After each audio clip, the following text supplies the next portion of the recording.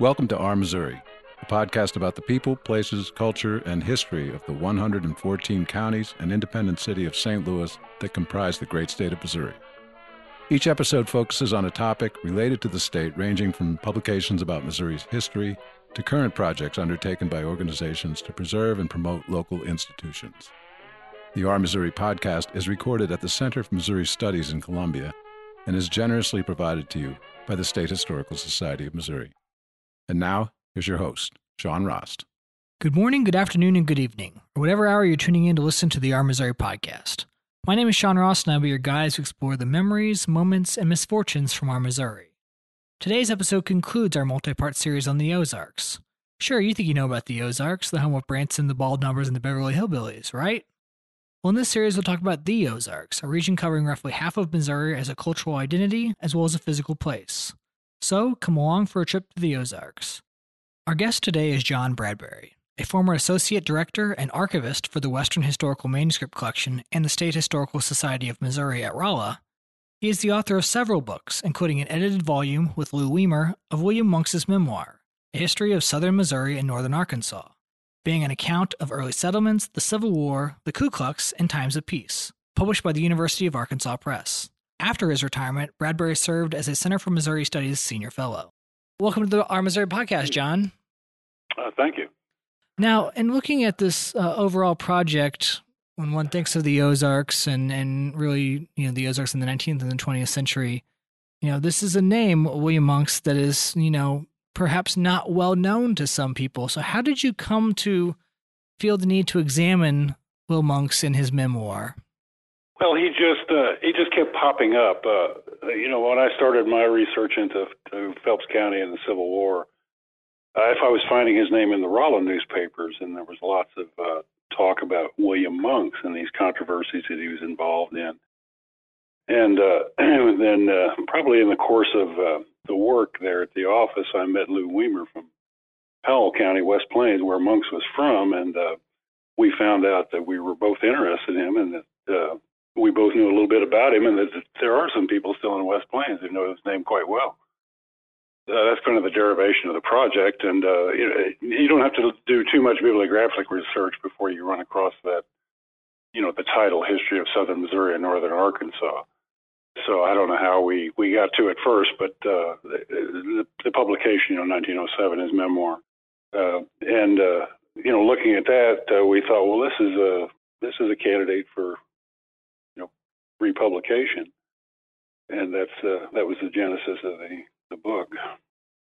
Does that explain how we got there? Yeah. So, kind of thinking about that as you're working on your own kind of edited collection and edited volume about this, and writing about his life and everything. Obviously, you're reading the memoir first and foremost, but what other sources are you looking at to kind of put his writing and his history into context?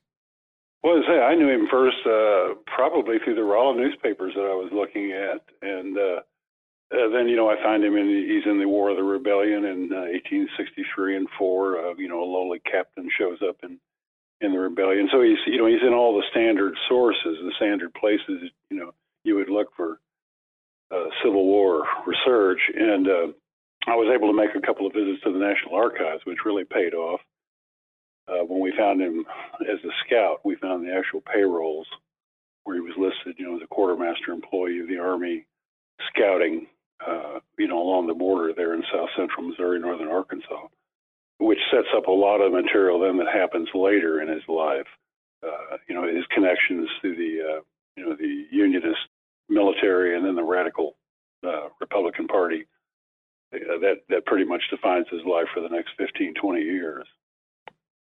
So to answer your question, pretty much standard sources. He didn't leave any papers.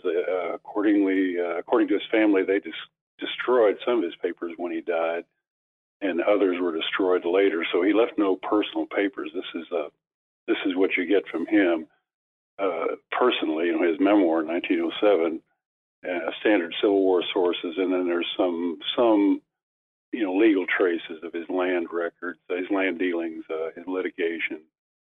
That sort of thing. So it's a combined mix of all the usual kind of sources. Pre-online in those days, I might add. We made a great deal of use of the State Historical Society's microfilms and those.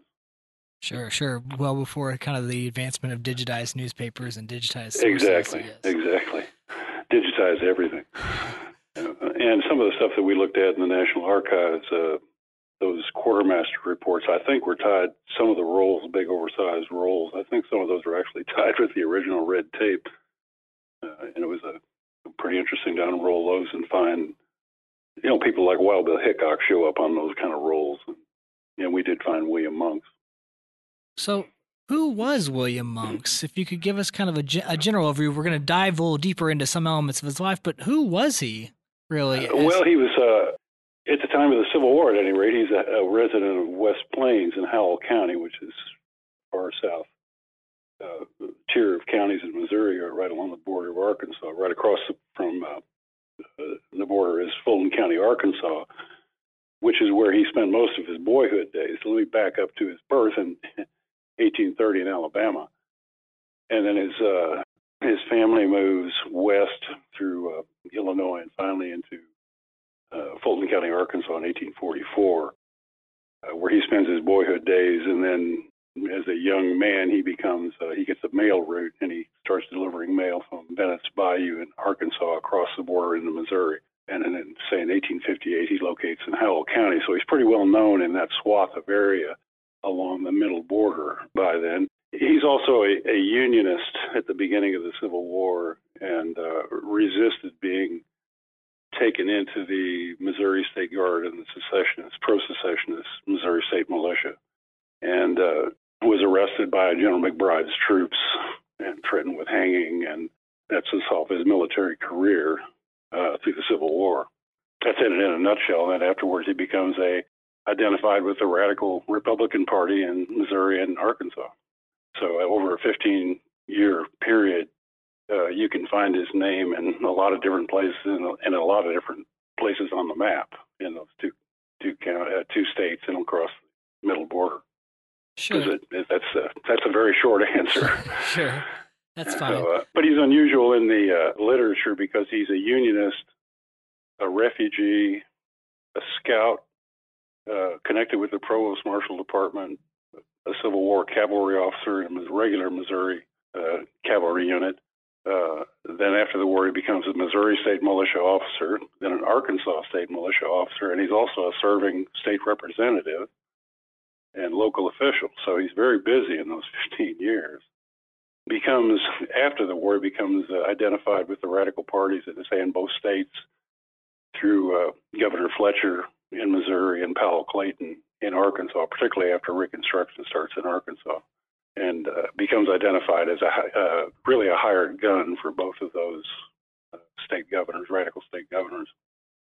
Something I'm thinking about too is someone who's born in, as you said, in Alabama, lives for a time in Arkansas, eventually crosses over into Howell County. What drew him to be a Unionist? Why the connection there? Well, it's always hard to say. In the Ozarks, apparently his family never had slaves. They were Upland South Unionists, typical of the Upland South, all stretching all the way back into Tennessee, even into North Carolina. So they didn't really have a stake in that, and he was just bullheaded enough not to be coerced into something that he didn't want to be coerced into, which was secession. And he's in that band, both in Fulton County and in Howell County in Missouri. He's in that band that stretches westward almost to the state boundary across the northern tier and southern tier of Missouri. It has a substantial minority Unionist population. In fact, in Arkansas, it's well known as by the term of the Arkansas Peace Society, which was actively suppressed by Arkansas state authorities. In Monks's case, he was first oppressed by General McBride's Missouri State Guard, which was a legal organization still at that time, but in revolt. And that's what where the rub came with Monks. And when he refused to join the local militia, the Howell County of the Missouri State Guard, they arrested him and threatened to hang him. And that's a long story. They dragged him all the way across the border. They decided they'd take him over to General Price and have him tried first before they hung him. and he escaped somewhere along the line, ran into some Unionist refugees, actually from Howell County near Springfield, and gets taken in where he meets General Lyon, who tells him, we don't need you now, but the government will use your services later. And he was sure right. So he comes back to Rolla as a refugee and then winds up again in southern Illinois for a bit, where he finds out through a newspaper advertisement, which we were never able to find, that his wife and family, 2 children, were living as refugees in Rolla. So he comes back to Rolla, signs up in the local militia in Rolla, and that sets off his active Unionist military career. Interesting. And when we think of the Civil War in Missouri, we often think of kind of what's going on in St. Louis with kind of Southern sympathies and the kind of rising German population. We think of Bleeding Kansas, and eventually we think of kind of the Wilson's Creek battlefield, and even the removal of Missouri's, government for a time into portions of the South. Well, it's different if you're studying the states individually, or if you're studying, as I've always kind of looked at it, as the Ozark region in general. And in fact, Monks at one point, he was involved after the war as a radical Missouri militiaman. He invaded Arkansas twice, in 1867 and 1868, with Union loyalists opposing.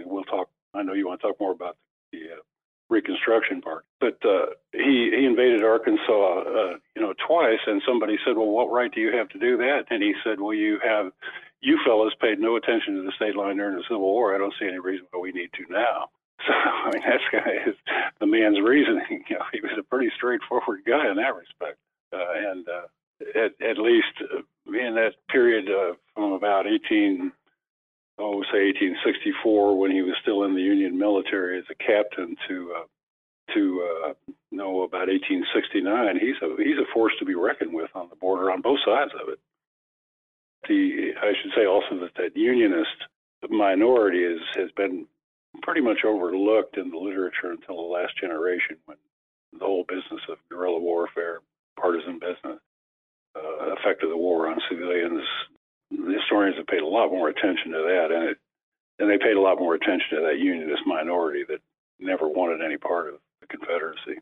Was there significant guerrilla warfare in areas like Howell County and that kind of along that Arkansas-Missouri border? Yeah, it's the difference between chronic and acute, and it's chronic everywhere across the border. It gets worse as it goes into northwest Arkansas and southwest Missouri, and of course, then the big name in Missouri is up along the central portion of Missouri, along the Missouri River with Quantrill and Anderson, and they had gotten most of the press, actually, and the historiographical research tended to lean towards that, which is what Monks came to believe in his later life anyway, was that their victory had been stolen by these resurgent old Confederates, So it's in the last generation or so, that whole business of the poorer class Southern whites, upland South, non-slaveholders, and primarily Unionists has been studied much more extensively than it was when we started. Before we return to our conversation, here's Danielle Griego with some information about upcoming events. The 62nd Annual Missouri Conference on History, hosted by Lindenwood University and sponsored by the State Historical Society of Missouri, will be held March 11th through the 13th, 2020 at the DoubleTree by Hilton Hotel in Chesterfield. The Missouri Conference on History is dedicated to bringing together teachers and students of history to share research results, exchange information on teaching and curriculum, and to promote the value of the discipline. You can help the Missouri Conference on History grow and share your message with over 150 people as an exhibitor, by becoming a sponsor, and by purchasing an advertisement in the program. For more information about the Missouri Conference on History, please visit shsmo.org/MCH. Start networking with other history professionals now on social media by using hashtag MCH2020. National History Day in Missouri is looking for educators, historians, writers, filmmakers, museum staff, and community members to join them at this year's state contest to judge student projects. The state contest will be held on April 25th, 2020 at the University of Missouri-Columbia. To thank you for your essential participation in National History Day, The State Historical Society of Missouri will provide a light breakfast and lunch, plus a travel stipend of up to $50 for judges whose round-trip mileage exceeds 75 miles. National History Day in Missouri is a unique opportunity for middle and high school age students to explore the past in a creative, hands-on way by producing a documentary, exhibit, paper, performance, or website on a topic of their choosing. To learn more about National History Day in Missouri, including judge orientation and how to start a program at your own school, please visit shsmo.org/NHDMO. During the month of December, the State Historical Society of Missouri has teamed up with Como Gives for an end-of-the-year campaign to support National History Day students. If you're interested in helping Missouri students shine, please visit the Como Gives website at comogives.com and search for the State Historical Society of Missouri. Something I think that's really interesting when I was going through the book was his kind of portrayal and his remembrances of Reconstruction in Missouri, especially, I guess, Missouri and Arkansas, because as we think of the study of Reconstruction, we certainly focus on, Grant and Andrew Johnson, of course, in Washington, D.C., and they're, looking upon especially areas like the South, and even groups like the Klan that come about in Reconstruction. We know what goes on in North Carolina and portions of Tennessee and the South. But his writings on those events, especially in Arkansas and Missouri, are quite fascinating, or how he's kind of showing how these things also affect areas like Missouri and Arkansas. So how did he interpret, let's say, groups like the Klan, and how did he feel about the cause of Reconstruction? Well, he was he talked more about his phrase he used was respect for the civil law, and of course the law was in his favor by then. But he saw it later on in his troubles and with old rebels and also former allies. He saw it as a combination of the Democratic Party and the Ku Klux Klan, and he didn't see much difference between the two. He saw one as the arm of the other. And there's some argument for that, some of the historians of Reconstruction have made that case, but in Arkansas, the consensus seems to be that there's just not enough evidence to say that this is an organized revolt against the Reconstruction governor, essentially the governor of Powell Clayton of Arkansas.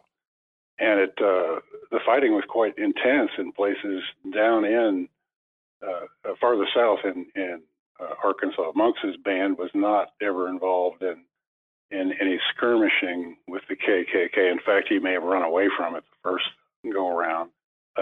But when he returns with a gang of company, I should say, of about 50 men, he tips the balance in northeast Arkansas and helps disperse the Klan in that neck of the woods. Whatever the Klan may have been, either an organized entity or a partly organized, partly spontaneous response to invasion from Missouri militiamen. But it was quite intense in Arkansas. In fact, one historian, whose name escapes me now, said that Arkansas was one of the last states to surrender and one of the least gracious to do it. It continued for years there, and as it did in Missouri, and over local control of local courts, local governments, local money. Something I was thinking about as kind of putting his memoir into context in 1907. This is a man who, certainly was part of the Civil War. He certainly had seen the Klan. He had seen the shift of Missouri government. I mean, he sees this, the Unionists certainly controlling Missouri government, and then there is ultimately that shift towards the Democratic Party and former Confederates coming back into power for a long stretch exactly. of time. By then, he'd seen former Confederates as Missouri governors and back in the United States Senate. And he, in a way, his book was a victory lap because he'd outlived everybody else that he was in direct contention with. But he felt, he says in there that he felt betrayed by the Republican Party, that it was no longer the party that he'd fought for. And he flirted with populist ideas. He was a Greenbacker for a while, William Jennings Bryan person, but by the end of the 19th century, he was a Democrat. And in fact, there are some funny things in there, in the reporting about, even as late as then, people said that, Billy Monks is now a Democrat, so they've got a big road to hoe with that kind of weight, attached to him now. So even the late 19th century, local newspapers, the name Monks didn't have to be explained. Everybody knew who he was, even though he was becoming a relic of a bygone past. That radical Republican idea fell apart pretty quickly in the 1870s, and his prominence declined as the Radical Party also declined nationally. But for a while, he was a power on the border. He also had the misfortune to cross swords with an old ally, Benjamin Alsop, who was also a power figure in Howell County and part of an extensive family that stretches all the way across the Missouri border up into Greene County and around Springfield. But he was also a Unionist and had been captured by the Confederates in 1862 and taken in and imprisoned in Little Rock. And after the war, they were allies until Ben Alsop's political ambitions collided with Monks's over first the state representative position and then the state senatorial election, which the Monks ran for and lost in both cases. And once Alsop had turned against him and allied with the so-called Democrats and liberal Republicans, well, that was the end of Monks's prominence, beginning of the end of Monks's prominence as a radical Republican. So why do you think he decided to publish a memoir in 1907? I think it was a victory lap, but I think he was also feeling betrayed. He thought that no one else was going to tell this story, and really no one else has. It's a singular memoir by a Unionist. I call him a guerrilla, Unionist guerrilla, certainly a counterinsurgent guy. About that period, it's fairly critical. The war doesn't end in '65. When everybody surrenders, it continues on the local level in many places for many years. And he was just a good example of that. And I think he thought that he says he's got the sacrifices that the Union men made should not be overlooked. And he thought they were. So that's another angle. And plus he was getting, late in life, reminiscent and a little cranky, perhaps, too. Do you think he was trying to kind of preserve and defend his reputation at all? Oh, yeah, I think so, because his reputation had been called into question. He was charged with murder in 1872 over a Civil War incident that took place. There was lots of allegations about horse theft and petty theft during his militia career, both in Missouri and in Arkansas, particularly in Oregon County, Missouri, where a lot of former Confederates lived. Yeah, but what really, I think, people who did not like Monks hated the worst was his legal campaign after the war against his old enemies, and he wound up with some of their lands. I mean, he would sue them for damages for his tribulations in the Civil War. It wound up with some of the land of his own enemies, which is unseemly, even if it's legal. That's hardly letting bygones be bygones, So he did have to defend his reputation, and this is his version of it. Despite its title, it's not a history of the Ozarks. It's a history of his career, in the war and during Reconstruction. That's certainly true. Certainly his perspective. And looking back over the course of his life, what do you think was the most significant thing about him, and as well as what he writes about in his memoirs? What really struck you in looking through it? Well, just the fact that he survived. I mean, he was such a lightning rod for controversy after the war. I mean, during the war as a scout, you're acting half the time in citizen's clothing. You're in mufti, you're a spy, you're an informant. That's enough to get you killed in any war. And then after the war, he's a radical gunman, chasing these former Confederates who are no shrinking violets.